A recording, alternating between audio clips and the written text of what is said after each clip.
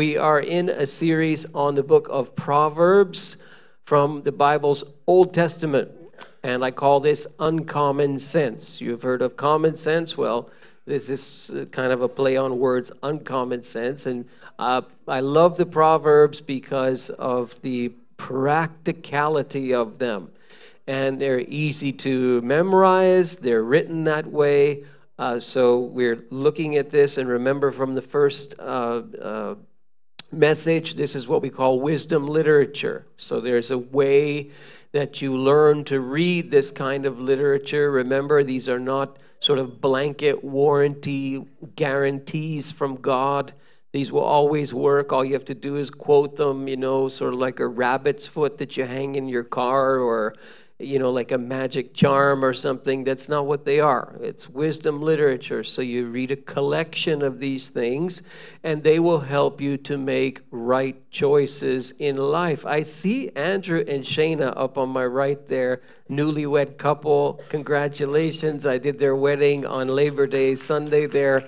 So I see they're back and looking like a newlywed couple. So congratulations. Just wanted to highlight you there. Yes, so, I quoted from the book of Proverbs in their wedding, actually. So in any case, Proverbs are beloved by people, again, because of the ability that you have to memorize them, and they're written that way intentionally, okay? So we're going to talk about a very important subject as far as the Proverbs are concerned and as far as the whole Bible is concerned, and that's what we say. So I call this wise words and verbal vices, all right? And this is all about our speech and the way that we talk, or even for people who can't speak vocally, the way that people communicate with one another. The Bible has a great concern about this, more so than we realize. How many of you have heard the old proverb that we use in the modern age? Sticks and stones will, but, right. So is that true? How many say it's true? How many say it's not true? How many of you say, yeah, it's true sometimes, not true other times? It's a proverb, but the Bible would disagree with this proverb. The weight of the Bible places a whole lot more emphasis on what we say than that. Now, I get the gist of this modern day proverb. Your kids are being bullied in school and all that, and you say, well, you sit your kid down and you say, listen, sticks and stones will break my bones, but words will never. Don't let just words. Don't let the words hurt you, and all of this. And the kid listens to that, but honestly, he or she doesn't believe a word you're saying. And you don't either. Because the truth is that while the intention of that proverb is good, words hurt, don't they? They hurt. And sometimes they hurt even more than a physical thing. I don't know if you've ever observed, those of you who have boys in the room, maybe you have boys and girls, you parent. Do boys and girls fight differently? Now, how do boys fight? They tend to lean, when they're younger, they tend to lean in more into the physical side of things. Tend to. Not all of them do, but they tend to. How do girls tend to fight? They tend to use words, right? And the words that they use sometimes, you could probably tell me stories of things that have been said to you from years and years and years and years ago, and you still hear them as clear as a bell in your head, right? And those words affected you for the positive or for the negative. I'll always remember the testimony of a really good contemporary Christian musician by the name of David Meece, M-E-E-C-E. Some of you don't know who I'm talking about. David Meece was a prodigy, still alive today. He's a prodigy as a child, a piano player. Play anything, classical music, and then later on in his life he got into contemporary Christian music and so on. Tremendous, tremendous musician. If you want to get a hold of some great Christian music, David Meece.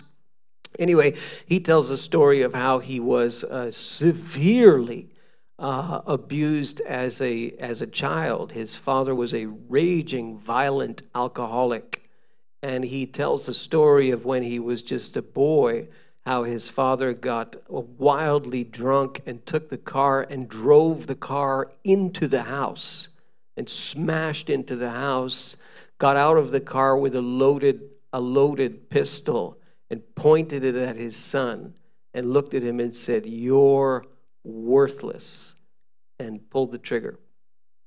And that moment, the gun didn't go off, but that moment changed this young boy's life, because it's a true story. What his father said to him, communication. So the Bible would place a great deal of emphasis on words and the power of them and how they affect people's lives. So I want to go through some Proverbs with you.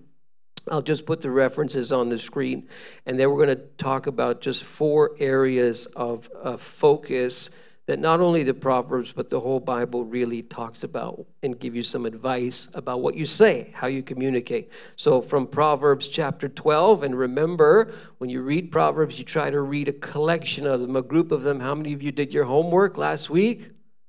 That's what I thought. Oh, one person. How many of you have a dog or a cat? Your dog or your cat ate your homework? Okay, so the homework is you try to read 1 chapter of Proverbs a day. You got 30 days in a given month or whatever. You try to read 1 chapter, and you see, is there anything that jumped off the page to you? I guarantee you will find, you'll read and say, oh, I really like that one. So when you find one, you like one, you just write it down, you put it in your phone, whatever, and you try to memorize that proverb. And I just guarantee you, all right, you will find that is going to help you in a very practical sense in your life at some point. Maybe in the immediate, maybe in the future. You will see God will bring it back to you. If you do the work of that, He will honor it, and you'll see what He will do in your life with that. So from Proverbs chapter 12, starting at verse 14, from the fruit of their lips, people are filled with good things, and the work of their hands brings them reward. See the correlation between what people say and how people act and behave. There's a correlation drawn here. Verse 17, an honest witness tells the truth, but a false witness tells lies. Verse 18, the words of the reckless pierce like swords, but the tongue of the wise brings healing. See that? This is the power of words here. Verse 19, truthful lips endure forever, but a lying tongue lasts only a moment. Interesting. It's a bit of a, you say, well, hold on, doesn't a lying tongue, doesn't that last forever? Well, what he's trying to do is to say the enduring quality of truth, it triumphs over lies. That's what's being said here. Verse 22, the Lord detests lying lips, detests them, but He delights in people who are trustworthy. So how many of you agree with those proverbs? Yeah, that you look at that, you say that really does make sense. That's a good summation. We continue here, chapter 13, verses 2 and 3. From the fruit of their lips, people enjoy good things, but the unfaithful have an appetite for violence. Those who guard their lips preserve their lives, but those who speak rashly will come to ruin. Proverbs chapter 18. Fools find no pleasure in understanding. Now, a fool in the Proverbs, the word is for a person without morals. A person, it's not that they're unintelligent or whatever, it's that they're immoral. So the fool finds no pleasure in understanding, but delight in airing their own opinions. Right? You probably know some people like that. You're thinking of them. Oh, I know someone like that. Yeah. Verse 4, The words of the mouth are deep waters, but the fountain of wisdom is a gushing stream. Say, what's that mean? It's a little bit of a riddle. So the words of the mouth are deep waters. What happens in deep waters? You can drown in deep waters. But the fountain of wisdom is a rushing stream. And in that culture, a rushing stream might give you fresh water that you could drink. You see? So it's a bit of a riddle there. Verse 7, the mouths of fools are their undoing, and their lips are a snare to their very lives. Again, that immoral person, things that they say actually backfire on them and get them in trouble in the long run. That's again from Proverbs 18 and verse 8. The words of a gossip are like choice morsels. They go down to the inmost parts. Say, what's that mean? Well, gossip to a person who likes gossip is very tasty. It's like choice morsels. And if you ever see people who like to gossip, you can almost hear them hum. Let's talk. I want to hear the gossip. He says, and the writer is trying to say it's like it's delicious to people, gossip. Verse 13, to answer before listening is folly and shame. So trying to encourage people to listen rather than to interrupt. And verse 21, this is a famous proverb, often taken out of context in church settings. The tongue has the power of life and death, and those who love it will eat its fruit. Tongue has the power of life and death. Those who love it will eat its fruit. Wow, that's very strong. Proverbs chapter 21, verse 23. Those who guard their mouths and their tongues keep themselves from calamity. Proverbs 29 and verse 5. Those who flatter their neighbors are spreading nets for their feet. Again, a bit of a riddle there. The person is flattering their neighbor in order to manipulate them and trap them somehow. So they're spreading a net for their feet while they're flattering them. You know, you remember when we were talking about the book of Daniel. Remember how they conspired, the colleagues of Daniel. They want to get rid of him because he's rising to power in politics and so on. And King Darius at the time really likes him. And so they go to Darius and they say, you need to issue an edict that no one can worship anybody but you, right? And so what are they doing? They're appealing to his ego, but what they're doing is they're laying a trap to try and manipulate and conspire using Darius against Daniel, who he really likes, right? And you see the outcome of that when Daniel is thrown into the lion's den and the lions don't hurt him and so on from Daniel chapter 6. So those who flatter their neighbors are spreading nets for their feet. That's just a sampling of how the Proverbs talk about speech. So it's not sticks and stones will break my bones and words have never hurt me. It's almost the reverse. And you see this amplified throughout the Bible, and we'll get to some passages in the New Testament in a few moments that really summarize this quite well from the lips of Jesus and from his half-brother James. So I want to give you 4 areas to think about. The Bible certainly thinks a lot about this in terms of what you're saying, how you're communicating. Number 1, are you gossiping, which the Proverbs talk about, or are you edifying? Are you gossiping or are you edifying? Which are you doing? And gossip, interestingly, is listed in the New Testament and in the Old Testament as quite an egregious sin. Very severe. It's listed in the same lists as sexual sin and all kinds of things. And right in there, you have gossip. And it's quite interesting that the scripture does this when it talks about gossip. And the question is, which are we doing? And gossip, if you want to define it, it's when you are talking about somebody behind their back in a very negative, condescending fashion.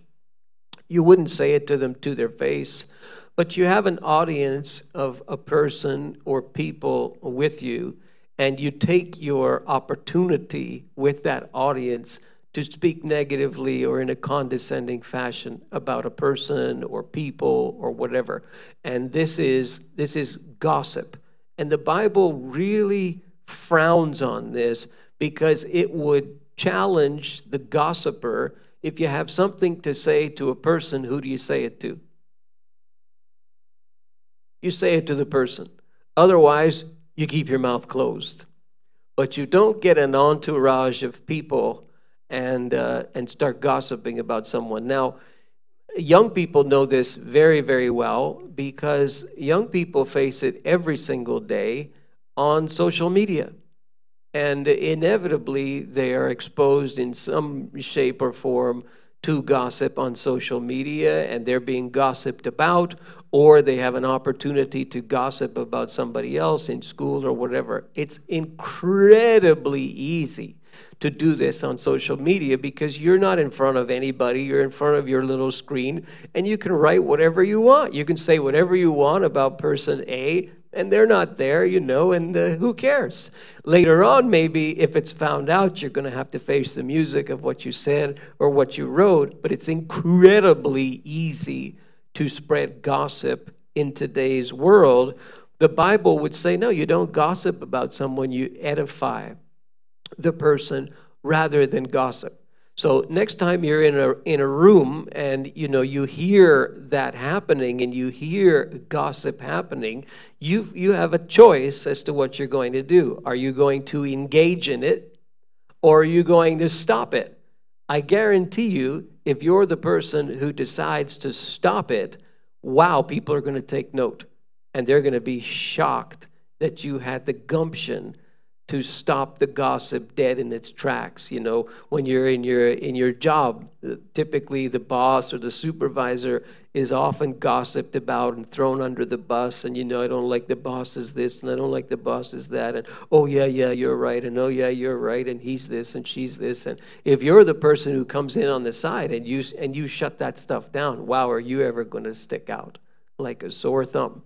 But this is what the scripture would call you to do. If you're a Christ follower, you're going against the typical grain of gossip, and you're seeking to edify in your conversation, in your communication, rather than to gossip. So you dig in the scripture and you'll see it is frowning upon the subject of gossip very strongly. Number 2, are you telling the truth or are you lying? And you see this in the Proverbs as well. The truthful witness or the liar. Which are you doing? Are you speaking the truth or are you in deception? Are you lying? So when the scripture talks about lies versus truth, you have some huge statements that are made. So there's an individual mentioned in the scripture. He's called the father of lies. Who's that? It's the devil. And it's actually Jesus who says that about him. He says he was a liar from the beginning and the father of lies. When he lies, he speaks his native language. So according to Jesus, he's a liar, a master deceiver. He deceives people all the time. This is according to the narrative of Jesus. That's the work of the enemy, is to deceive and to lie. No wonder the scripture would be very, very against people being deceptive and lying. There's a television show that I'm watching on Friday nights, which I find extremely entertaining. I just have to tell you that. It's called The Traitors. Any of you watching this thing on Friday nights? I'm not necessarily endorsing it, okay? I'm just telling you it's very, very entertaining. And the whole premise of this thing is it's one of these what do you call it, reality type shows, right? You get these people, and the setting is they're in this castle, and you have people who are what are called faithfuls, and you have traitors in this cast of characters. You start with about 10 people, and what has to happen is they have these competitions, and they start winning money, and the pot grows, and I think it goes up to a maximum of a whopping $250,000. And so what has to happen is you have to identify who in the show is actually a traitor. And the traitors are a small group. Right now, it's like 2 or 3 of them have survived the show. And what they do is they meet secretly, and they decide who they are going to get rid of next. And they have the ability to do that. The traitors send a little letter to the person in the middle of the night, and they say, "We regret to inform you that we've just murdered you." Now, they don't actually physically murder them; they just give them a piece of paper, and they're out of the game. And then, of course, inevitably in all these game shows, you get the climax at the end, and the people sit around a table and they vote, and one of them gets kicked off that way. So the key to the show is that the faithfuls, the non-traitors, they have to discover who are the traitors among us. Because if even only one traitor survives to the end, they get the loot, and all the faithfuls get nothing. So the faithfuls have to really work hard and identify who's the traitors among us. And the traitors, if they're really good at their trade, they are excellent liars. And they lie, and they manipulate, and they draw on people's emotions, and they do all these things, and you watch them, and if you're like me, you're screaming at the screen, and you're saying, "Don't you realize that you're being played? They're lying to you. It's a game. It's a game of lies." And you get people, and they're kind of naive, and they're kind of falling into it, and they talk about their personal lives and da-da-da-da-da. And you can just see the traitors just hooking them in like this. And then they get either kicked off of the show by murder, or everybody conspires against them. So it's quite entertaining, but very theological, because it's all about lies and how well people can lie. The Bible frowns upon this. And the Bible goes even further. And you see a line through all of Scripture when people tell lies in God's name. So they declare God has said something when in fact he has not said it. It's the person's idea, and effectively what they're doing is they're putting words in God's mouth and using God as a bargaining chip, saying God has said so-and-so, and of course everybody has to take notice, because who, after all, can argue with God? This, my friends, is what's called taking the Lord's name in vain. People often think, well, that's when you use Jesus' name as a cuss word, and that's taking the Lord's name in vain. Well, it is, but it goes even deeper than that. When people declare things that God has allegedly said that he has not said at all, this is a detestable thing in the Scripture. It's taking the Lord's name in vain. So next time you have the opportunity to act in deception, you have the opportunity to lie, and you know that if you do, no one's going to catch you. You're going to get away with it. Just remember how seriously God takes this sort of thing. And I've heard of pastors who have done it, and they've put themselves on sort of a vow to not lie at all, at all, at all, at all. Not even a tiny little, what do you call that? A certain color, a white lie. Not even a tiny one. If you put yourself on notice, I guarantee you are going to find that you lie a lot. You're going to find, and I'm going to find, we lie a lot. We lie to ourselves. We lie to our loved ones. We lie in our jobs. We lie in our schools. It just is very instinctive to us. Put yourself on notice and watch and observe yourself, and you will see how difficult it is to not lie. Take just one day and decide, I am not going to tell one lie today. It's going to be very awkward for you because you start telling the truth to certain questions that people are going to ask you, and you're not going to know what to say. You'll see. Put yourself on notice. By the way, I'll take advantage of the moment. Starting tonight at sundown, until tomorrow night at sundown, very, very important day in the Jewish calendar. Do any of you know what it is?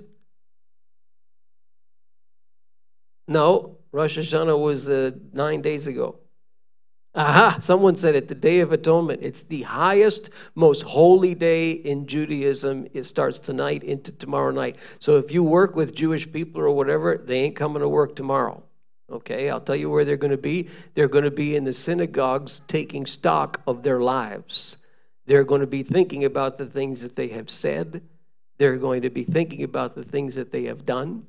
And the reason is that tomorrow is the day where God seals their fate for another year. He seals it. He decides if they're going to live or die, if they're going to get sick or not. That's the view. I'm not saying I agree with it, but that's the view. And he seals it tomorrow. So tomorrow they go to synagogue, they wear black, they fast for 25 straight hours, no liquid, no food, nothing. It is the highest, most holy day in Judaism, and I guarantee you a lot of what they're doing is thinking about the things that they say. Because tomorrow is the day where God seals it. Never forget the discussion I had with my dentist, Jewish dentist, and he said, this was back in the day when there were journalists from the West who were going over into the Middle East, and you had the terrorist groups, and they were executing these journalists. And there was a journalist, a Jewish one, and he was executed. It was a very famous moment. He was one of the first ones. He was brutally executed there. And I remember sitting in the dentist's chair, and the dentist said to me, it was right around the same season as we are now. And he says, wow, just amazing that this is what God decided about this reporter on this day. Wow. And it gave me an opportunity to talk about Jesus and the grace of God that we sung about today that brings us to repentance, the scripture says.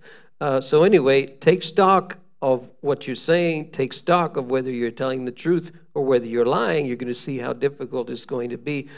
Another subject the scripture talks about, number 3, are you being harsh or are you being gentle in the way that you communicate? Harsh or gentle? The scripture takes note of the tone of the way that a person communicates. Sometimes you can say the right words, but the tone that you use is a harsh tone. I like what Paul says to, I think it's the Colossians, husbands, love your wives and do not be harsh with them. That would imply, among many things, even speech. The way that people speak and the way that people talk, is it harsh or is it gentle? A harsh word will bring about a certain emotion in a person, but a gentle word will also bring about a certain emotion in a person. What emotion are you bringing out in the way and the tone that you use to communicate? And finally, are you speaking quickly, like these people in a protest? Gosh, there was a big protest, I think, last week or the week before. And then there was protest against the protest at the same time. You got protesters and protesters protesting the protest. So, in there's no, you're not communicating in a way that you're shouting at each other, you're interrupting each other. Are you speaking quickly or are you speaking slowly? And here I love this picture. You see the senior guy is leaning forward to the younger guy, talking to him, and you see the younger guy just sitting there calmly. That's because he's got an audience. The senior guy is leaning forward because he knows the person across from him is listening. He's not irritated trying to communicate to that person. He's got an audience, and so he's leaning forward, talking in. He's got his ears.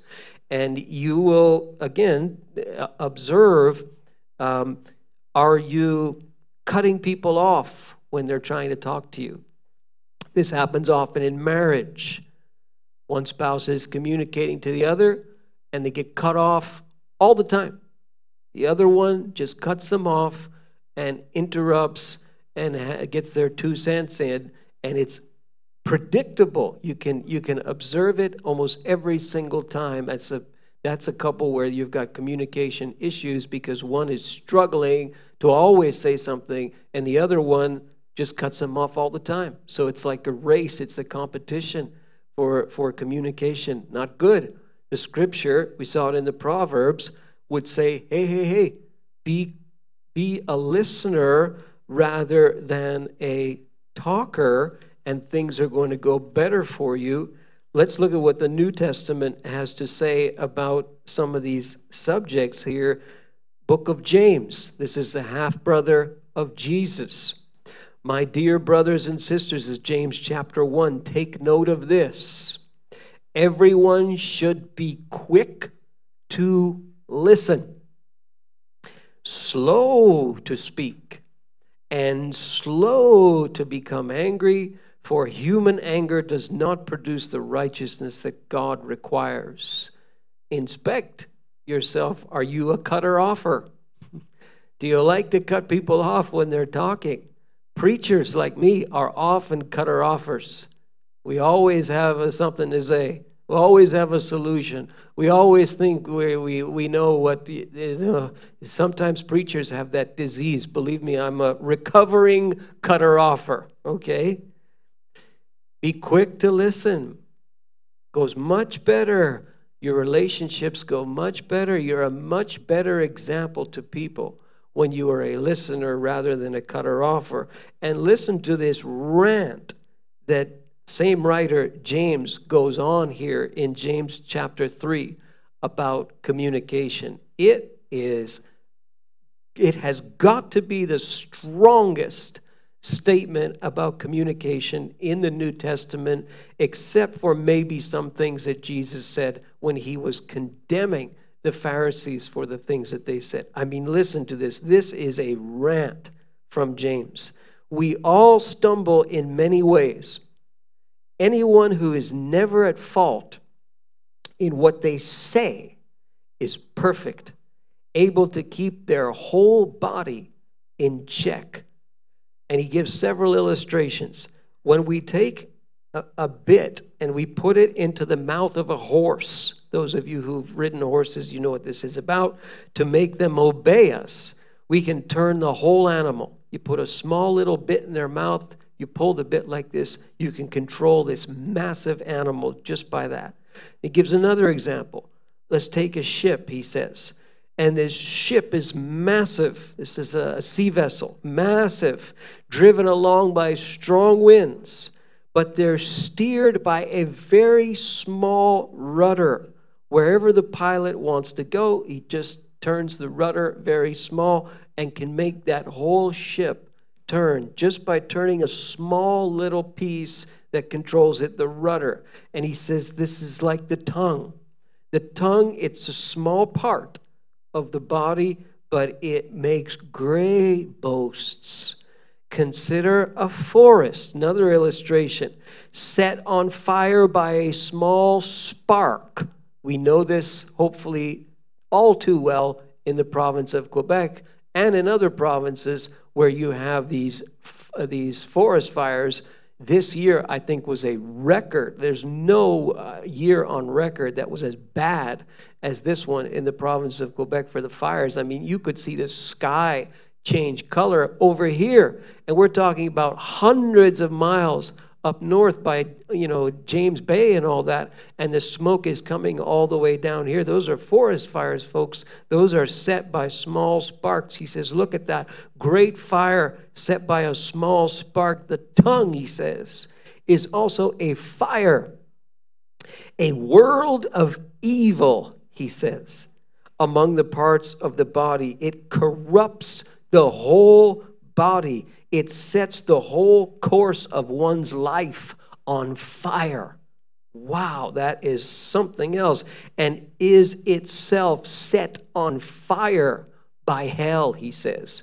Gehenna, the word in the Greek, the garbage dump outside of Jerusalem where they threw garbage day and night, and it was burning day and night. The tongue is set on fire by hell, he says. And he continues, as if that's not bad enough, all animals and birds and reptiles and sea creatures are being tamed or have been tamed by mankind, but no human being can tame the tongue. Goodness, it is a restless evil full of deadly poison.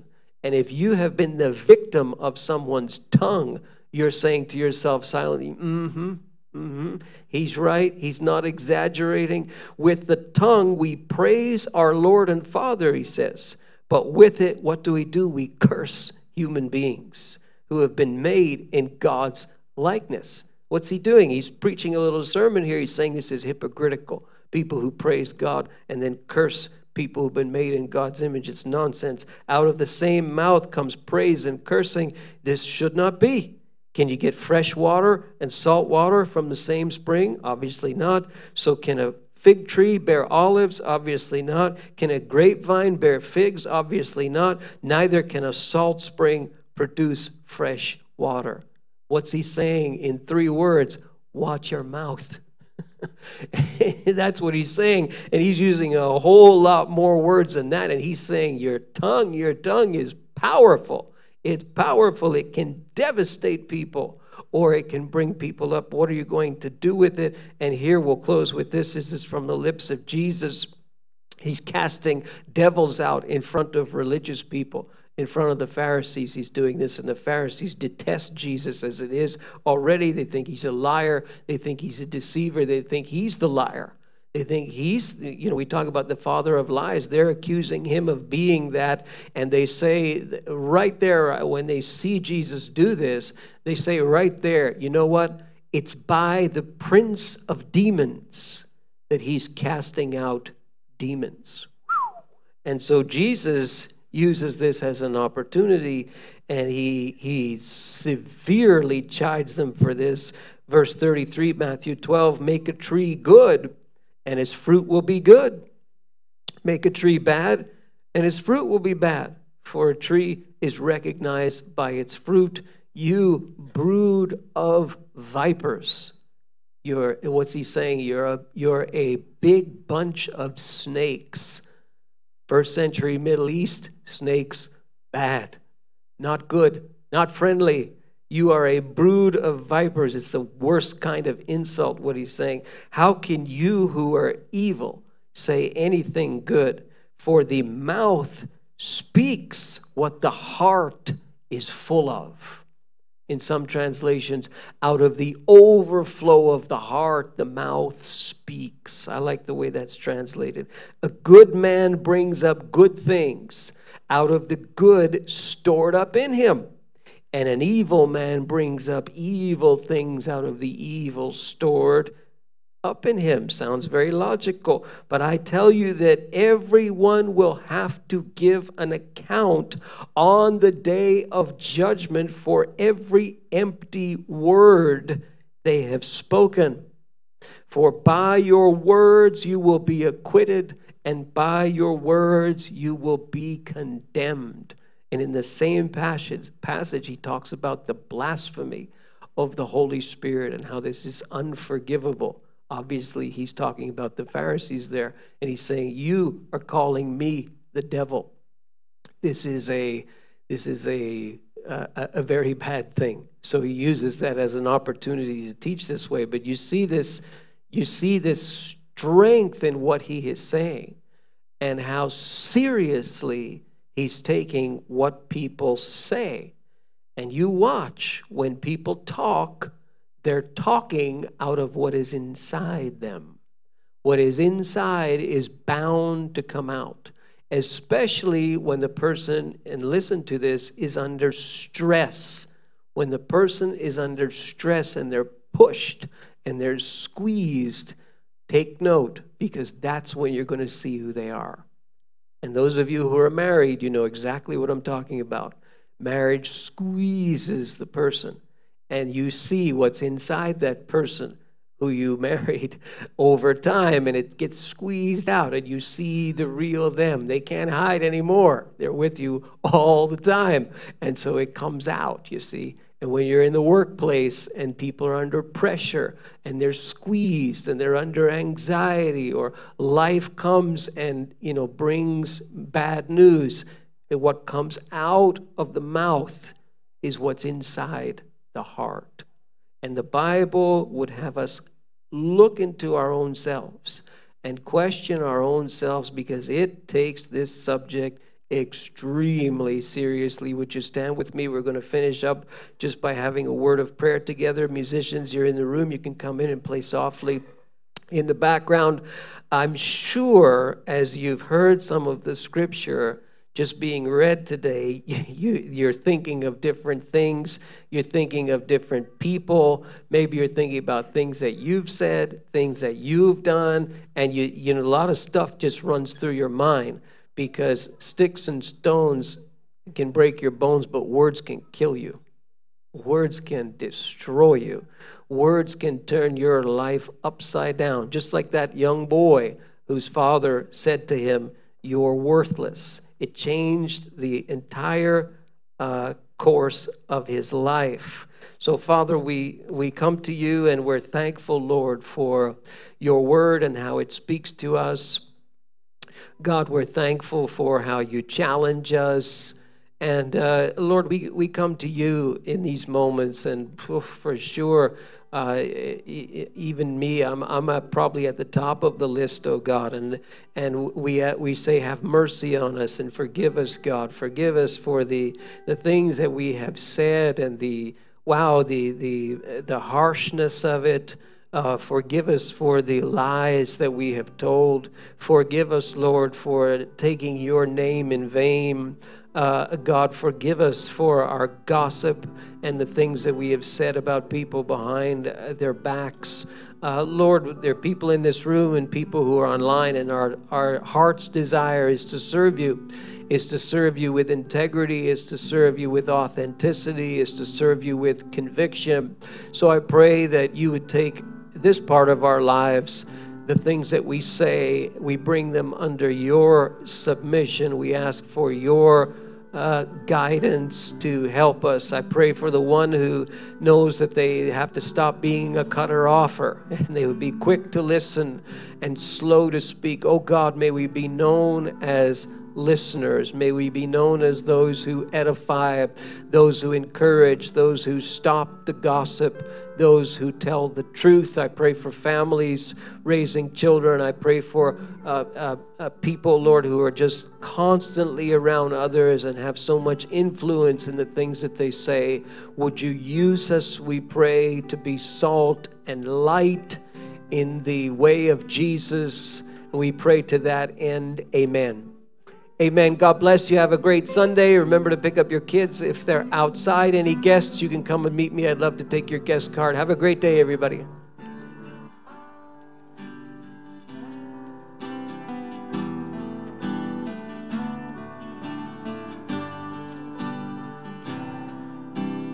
Father, we come so aware of all that you've done, of all that you are. Nothing above, no, none compare.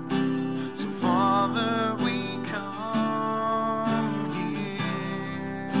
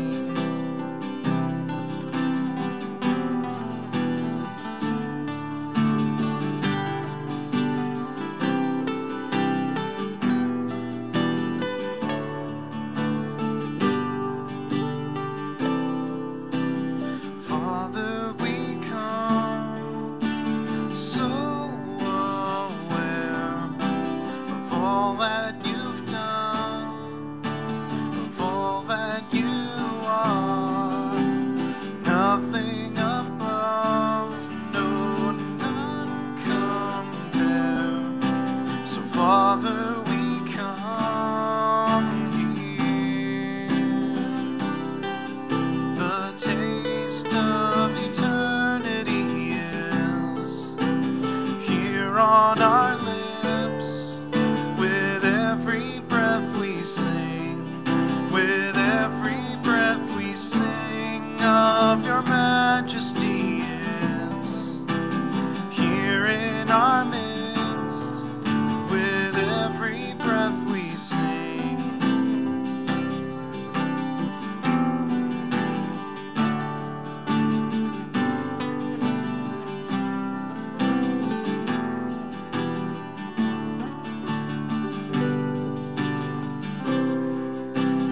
All else will fade as you draw near.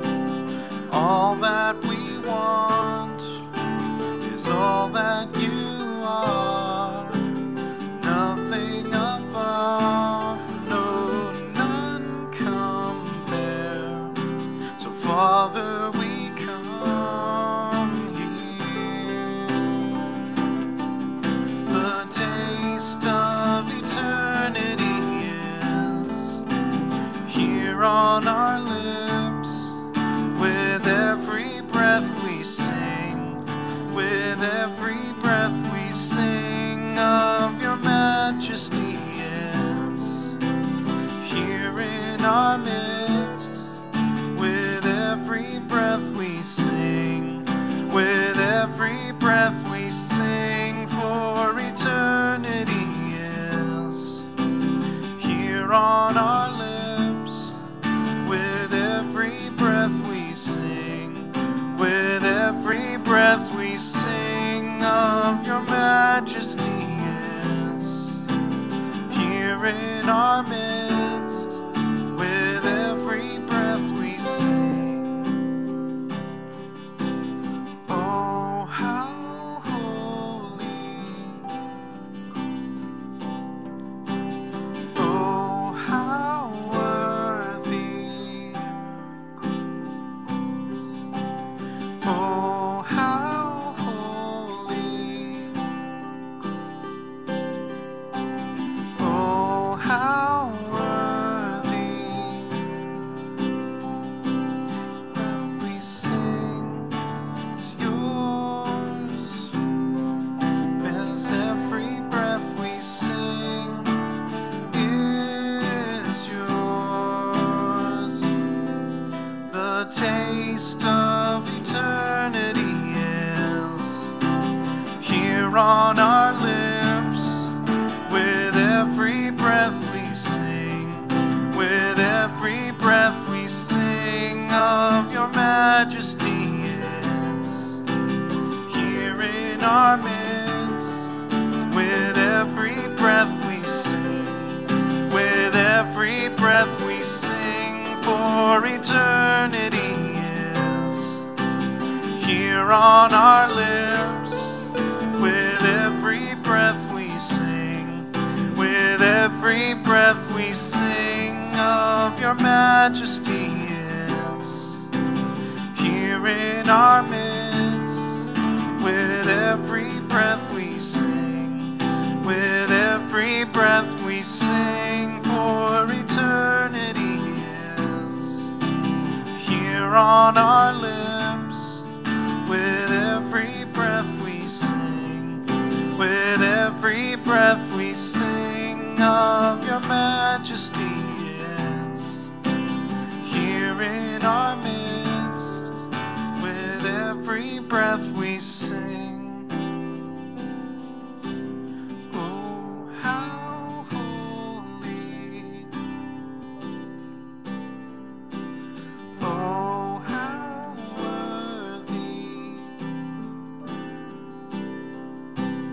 Oh, how